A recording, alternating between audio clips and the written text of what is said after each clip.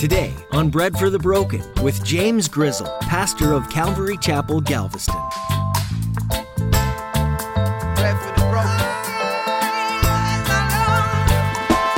broken. Jesus is in the business of rescuing his sons and daughters, his loved ones, his family. So if you find yourself going through a difficult time, can I encourage you with this little bitty promise that he knows how to show up and rescue you. And it may not be when you want him to, and the days might grow darker, but he knows how to rescue you. And if you think that he doesn't want to, then can I encourage you to spend a little bit more time at his feet? Have you ever had somebody rescue you before? It doesn't have to be a heroic, life-saving gesture in order to be meaningful. Even something as simple as helping you carry a heavy load of groceries can be super helpful. When you're rescued, you don't have to struggle anymore. As we look at the book of Daniel today, Pastor James shows us that Jesus is the perfect rescuer. He knows exactly when to step in and pluck us out of the fire. He loves you more than you can ever fathom, and he sees you in the midst of your struggle. Now here's Pastor James in the book of Daniel chapter 12 with today's edition of Bread for the Broken. We need bread for the broken. Give some bread to the broken. We need hope for the hopeless. Give some hope to the hopeless. Bread for the broken. Daniel chapter 12. If you could turn there, please, por favor. Daniel chapter 12, the last chapter of the book of Daniel. There's extra chapters in Daniel, supposedly.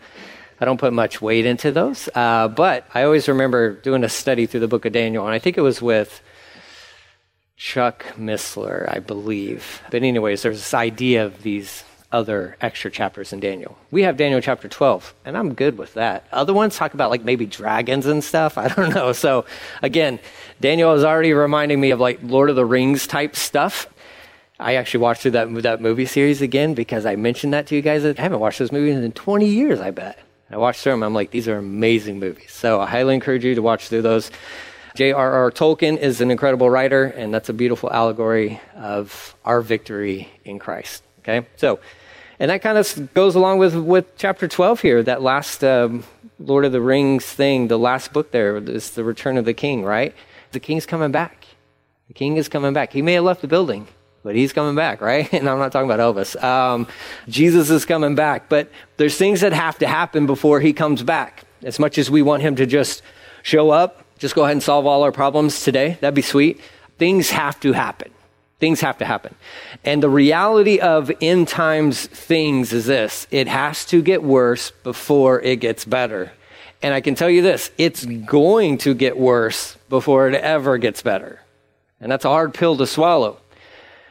But that's the reality of the world in which we live. We went through the book of Revelation and we saw that, just how that played out in the end times and how just more hostile the world becomes, you know, in the end times. And you would think, like, with all the stuff going on, and my goodness, if you're going through the end times, like the tribulation time, all you would have to do is pick up the Bible and be like, this is where we're at, and then turn to Jesus. But there's somewhat of a huge crowd, so to speak, that their hatred towards him grows stronger and stronger. And it's hard for my brain to calculate that. Like, I don't know how to handle that. It's like when the pressure's on, I'm like, of course, I'm redeemed. I'm a new creation in Christ Jesus. And so naturally now, supernaturally, I want to turn to him. It's just hard for me to fathom like people where it gets so bad that they just want to turn away from him even more. It's like, man, the depravity of man is something serious. It's an incredible thing. But we get a little snapshot of this whole end times thing. Daniel chapter 11 and Daniel chapter 12 just go together. And what we saw from chapter 11 was the angel, probably Gabriel, is there with Daniel and is bringing some clarification to these dreams and visions he's been having. And he's preparing him, so to speak, this is what's to come, right? Some of this stuff historically would be played out, but it's one of those prophecies, and some of the stuff we're looking at, it's one of those things where it has been fulfilled within history, but it's also yet to be fulfilled. Dual kind of prophecies. We know that there were different guys who've shown up throughout history and just they've personified some of these things, like Antiochus Epiphanes. He showed up and he desecrated the temple and he sacrificed pigs in there and he did all that stuff, like what Daniel was speaking of. And so that's a partial fulfillment to it, but there was a greater fulfillment to come, and we're not there yet. That desolation, all that good stuff, is going to be completely fulfilled with the Antichrist. But Gabriel's walking Daniel through this whole end time scenario. We also saw in Daniel chapter 11 that Jesus actually showed up briefly. I'm going to say it's Jesus. It looks just like the description of Jesus from Revelation chapter 1. So I think it's safe to say it's Jesus. You can look back in there and check that out if you want. But Jesus is there, and he's going to show back up in chapter 12 again. And here we have Daniel, 85 years old, has lived most of his life in Babylon, in captivity. And this will be the last kind of little message that he gets, as far as we know. And then, when does he die and all that good stuff? I don't know. I'm not sure. I didn't even look into it. Doesn't matter that much to me. Here's what I do know. He did die, because everybody dies, minus Enoch, who was taken. But he lived faithfully in a godless society.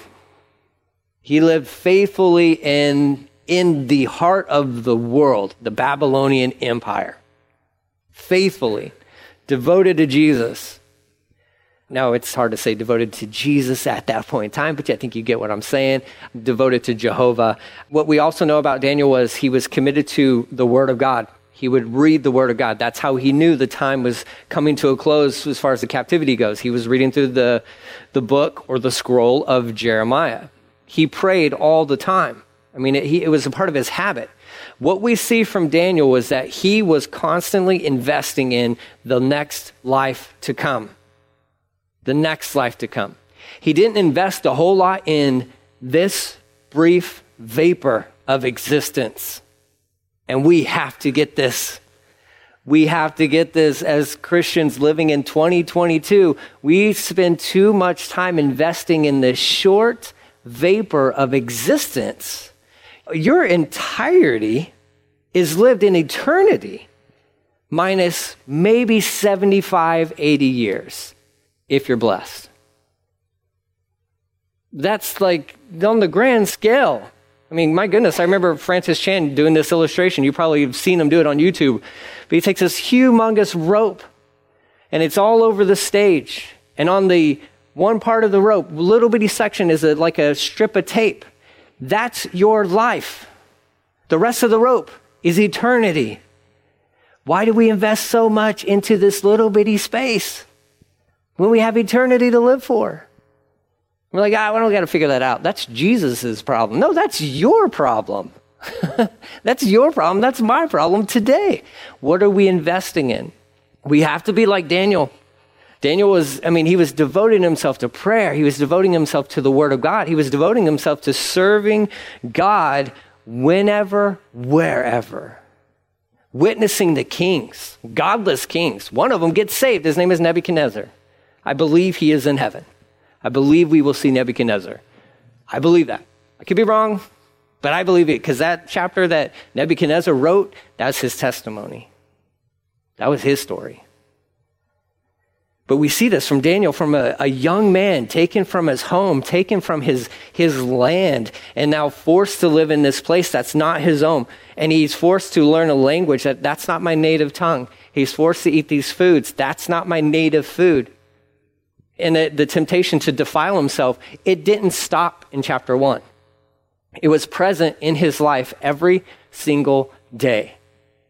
Whether it be Nebuchadnezzar, the next king, Belteshazzar, or Belshazzar, I don't know. I can mix his name and Daniel's Babylonian name up all the time. Or Darius, or whoever. The temptation to compromise was facing him every single day. Every single day. He wasn't a perfect man. He was not a perfect man. Because he's born, just like you, just like me, born a sinner. But man, God used this man in a tremendous way. And I think a lot of that had to do with the fact that he was just sold out. He was just sold out for the call that God had on his life. He recognized that. He understood, kind of like the book of Esther, for such a time as this, Daniel could say that, he could echo that same sentiment that Mordecai was saying to Esther. No, for such a time as this, that's why you're here right now. Daniel, you were taken to Babylon for this reason. And it seems as though a young man, he purposed in his heart not to defile himself, but also he purposed within his heart to stay devoted and committed to God. All the way to the end. And that's what we get, because this is the end. And man, it doesn't end with like, and Daniel lived happily ever after. We don't get anything like that. You want to know why? Because the book of Daniel is not about Daniel. The book of Daniel is about Jesus. And that's how every single one of our stories should end. Just like the book of Daniel. And James went off to live happily ever after. No, James is in the presence of Jesus. And his time ended. But the story and the mission continues on. It's a beautiful thing. That's what we'll see at the end of Daniel chapter 12 here.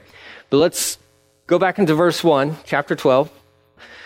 There was a lot of stuff, wartime stuff. And like I said, just do me a favor and jump back into verse 40 of chapter 11, just context-wise. It says, then at the time of the end, the king of the south, we think that's Egypt, right? The king of the south will attack the king of the north. And there's a lot of things concerning, is this the battle of Armageddon? And is this like Russia? You guys know Russia's on the move? Russia is on the move right now. Isn't that interesting? Like Russia's moving. That should spark, spark that little thing inside of our brains, a little prophecy brains of like, wait a minute, hold on. I think there's something about Gog and Magog and Russia being a part of that. Oh, yeah, they're a part of it. They're making moves. I'm not saying it's like, oh, it's here. I'm not saying that at all. But anytime wars and rumors of wars are mentioned and it's centered around that part of the world, you should pay attention. Okay? So anyways, you got the king of the north, king of the south. They're coming together to attack. Also within this portion of scripture, we see that, actually starting in verse 36, it begins talking about the Antichrist. But there's kind of like a rebellion in the midst of a rebellion. People are somewhat, it seems as though they're getting fed up with the Antichrist himself. But there's wars going on this planet Earth, and this is in the tribulation time period, is what we believe is what this is speaking of here.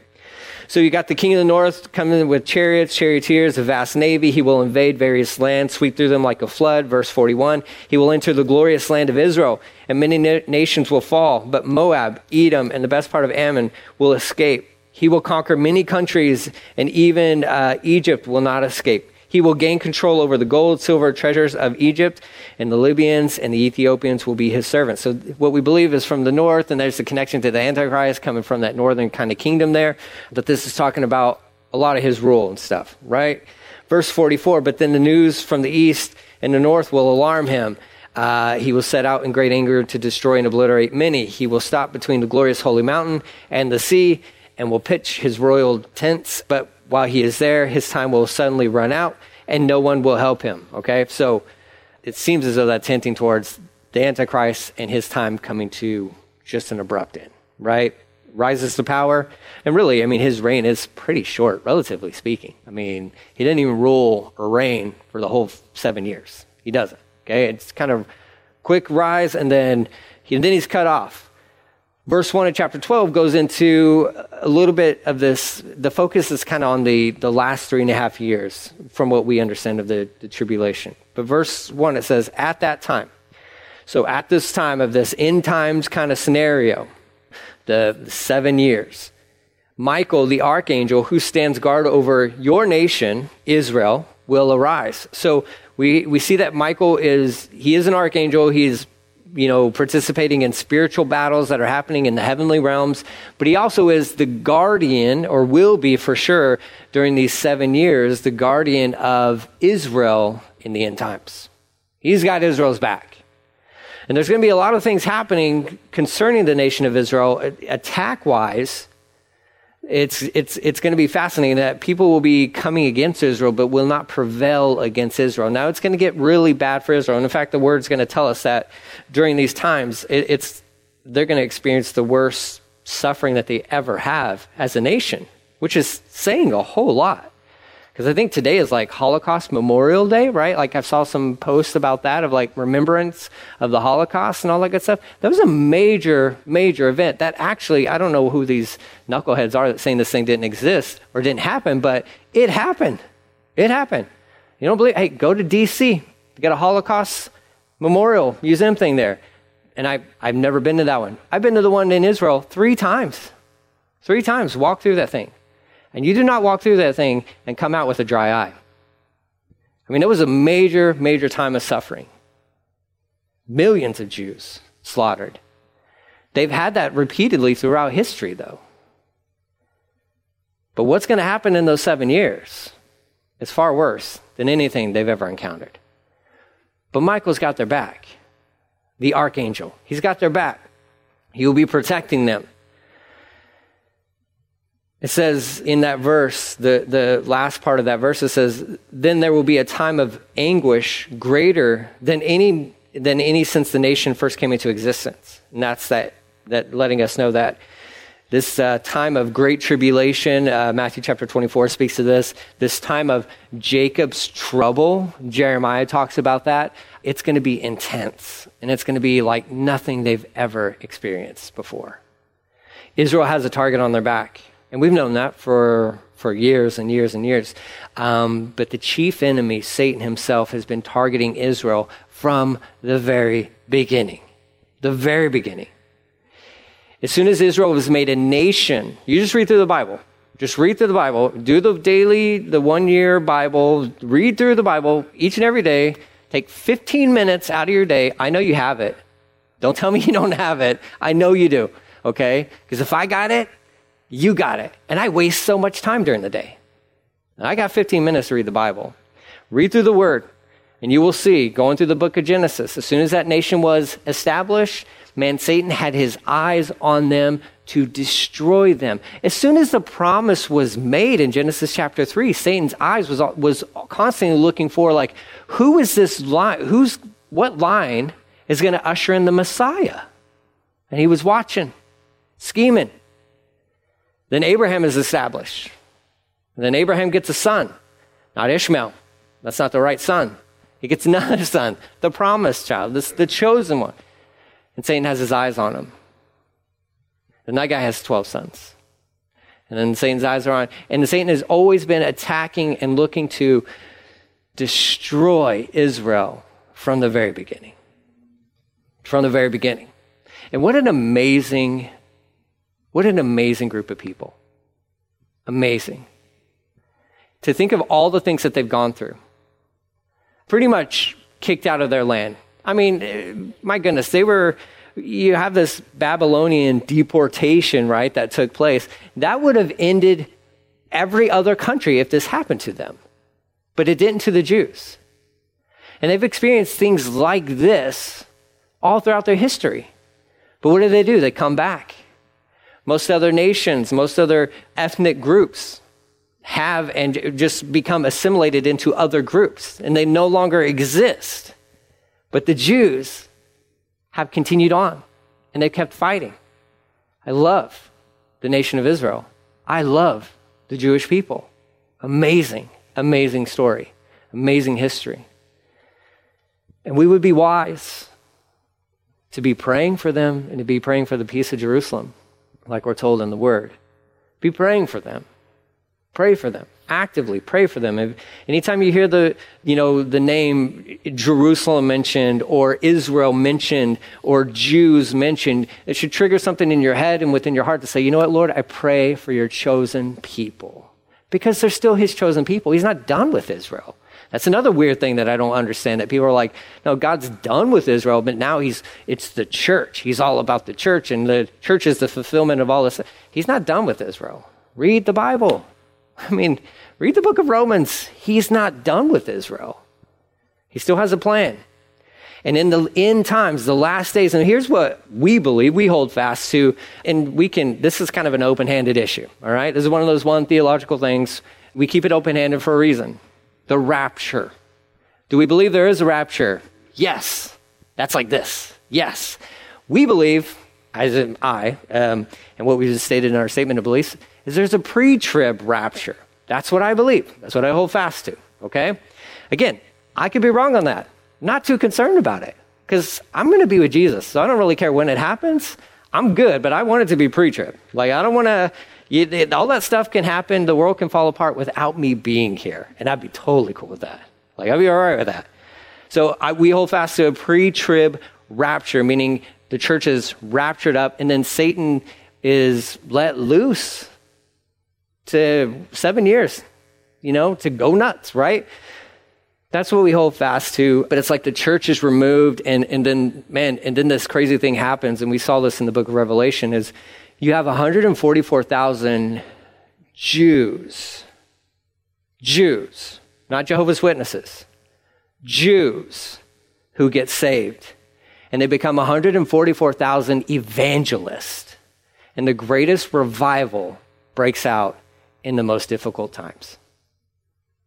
And it's all during this time period. But it's going to be a time of anguish greater than any since the nations first came to existence.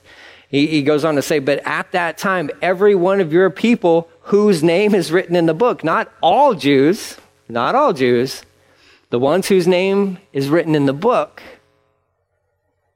will be rescued. There's another doctrine that states that, well, if you're of Jewish blood, Jewish descent, you're good. You're good. You don't really have to surrender your life to Jesus at all because you're of the seed of Abraham. So you just automatically get to go to heaven. And the Bible does not agree with that doctrine. It doesn't. Because there's one way, and his name is Jesus. It says, I'm the way, I'm the truth, and I'm the life. Nobody comes to the Father but through me. And that's a surrender to Jesus as a Lord and Savior. And it's the same thing. We talk about this in America all the time, especially within the Bible Belt, because we face this all the time. People think they're good because mom and dad were Christians. So I'm good, right? I'm under their covering. No, you're not. You stand on your own 2 feet. And that's just how it is. When you go into the presence of the Lord, he isn't like, all right, get your family together. Grandpa, grandma, you started the church, whatever. Get your family together because we're going to make sure you all get in at the same time. That's not how it works. It's an individual basis. It's an individual thing. And it's the same for the nation of Israel. It's the same for the Jews. Jesus has to be Lord and Savior. He has to be. But the time of rescue, it happens. For those who surrender their lives to Jesus during this crazy, tumultuous time, the rescue happens. Here's what I love about this. This isn't just like one of those things where this will only happen at the end times.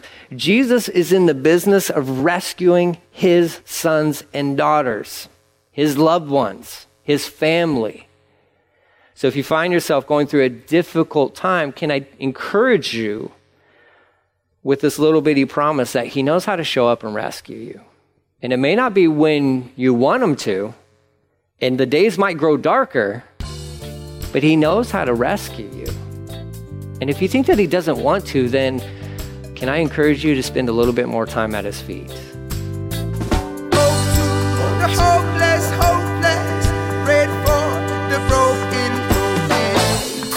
Thanks for joining us today on Bread for the Broken with Pastor James Grizzle. Pastor James has been teaching through the book of Daniel. In it, you'll notice many interesting storylines through Daniel's life. He was exiled from his birthplace and was an alien in a foreign country for the rest of his life. What would it be like to live in a country that wasn't yours for all of your adult life? Would you wallow in self-pity because of your circumstances, or would you make the most of where God chose to use you? Daniel did the latter, making an impact in a wicked country that worshipped foreign gods.